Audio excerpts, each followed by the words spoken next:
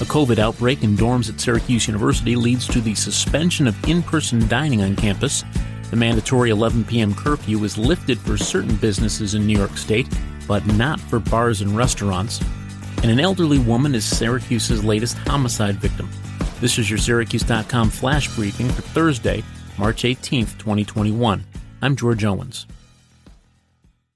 Syracuse University is suspending in-person dining on campus and requiring twice-a-week COVID testing on some students to curb a growing outbreak of the coronavirus in dormitories. Syracuse University has reported 66 new COVID-19 cases since late last week, including 20 of them in a 24-hour period from Tuesday to Wednesday. Most of the infected students live in residence halls on the main campus. The university had 192 students in quarantine as of Wednesday, an increase of 50 in one day. Among the actions Syracuse University is taking, all the in-person dining on campus, including the Shine Student Center, will offer grab-and-go service only. Access to public lounges in some residence halls will be suspended. All students living in the main campus residence halls will be required to get tested for COVID twice a week, and a double masking policy will be in effect in some residence halls. The mandatory 11 p.m. curfew for certain businesses in New York State will end April 5th, Governor Andrew Cuomo announced Wednesday.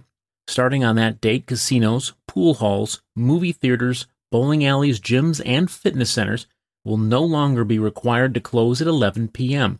That curfew will remain in place for bars and restaurants, though. Cuomo said the state is reviewing the curfew for bars, restaurants, and celebrations. Local bars and eateries have been working with Onondaga County Executive Ryan McMahon to get the curfew lifted or extended, especially for this Friday's Syracuse University game in the NCAA men's basketball tournament.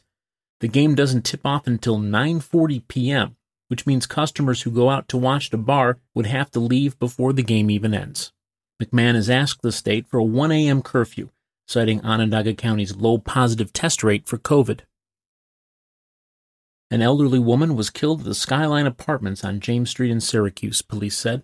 Syracuse police officers were called at 1:06 p.m. Wednesday for a status check and found the woman dead in an apartment, Police Chief Kenton Buckner told reporters. The death has been ruled a homicide, he said. As of Wednesday night, the name of the victim had not yet been released.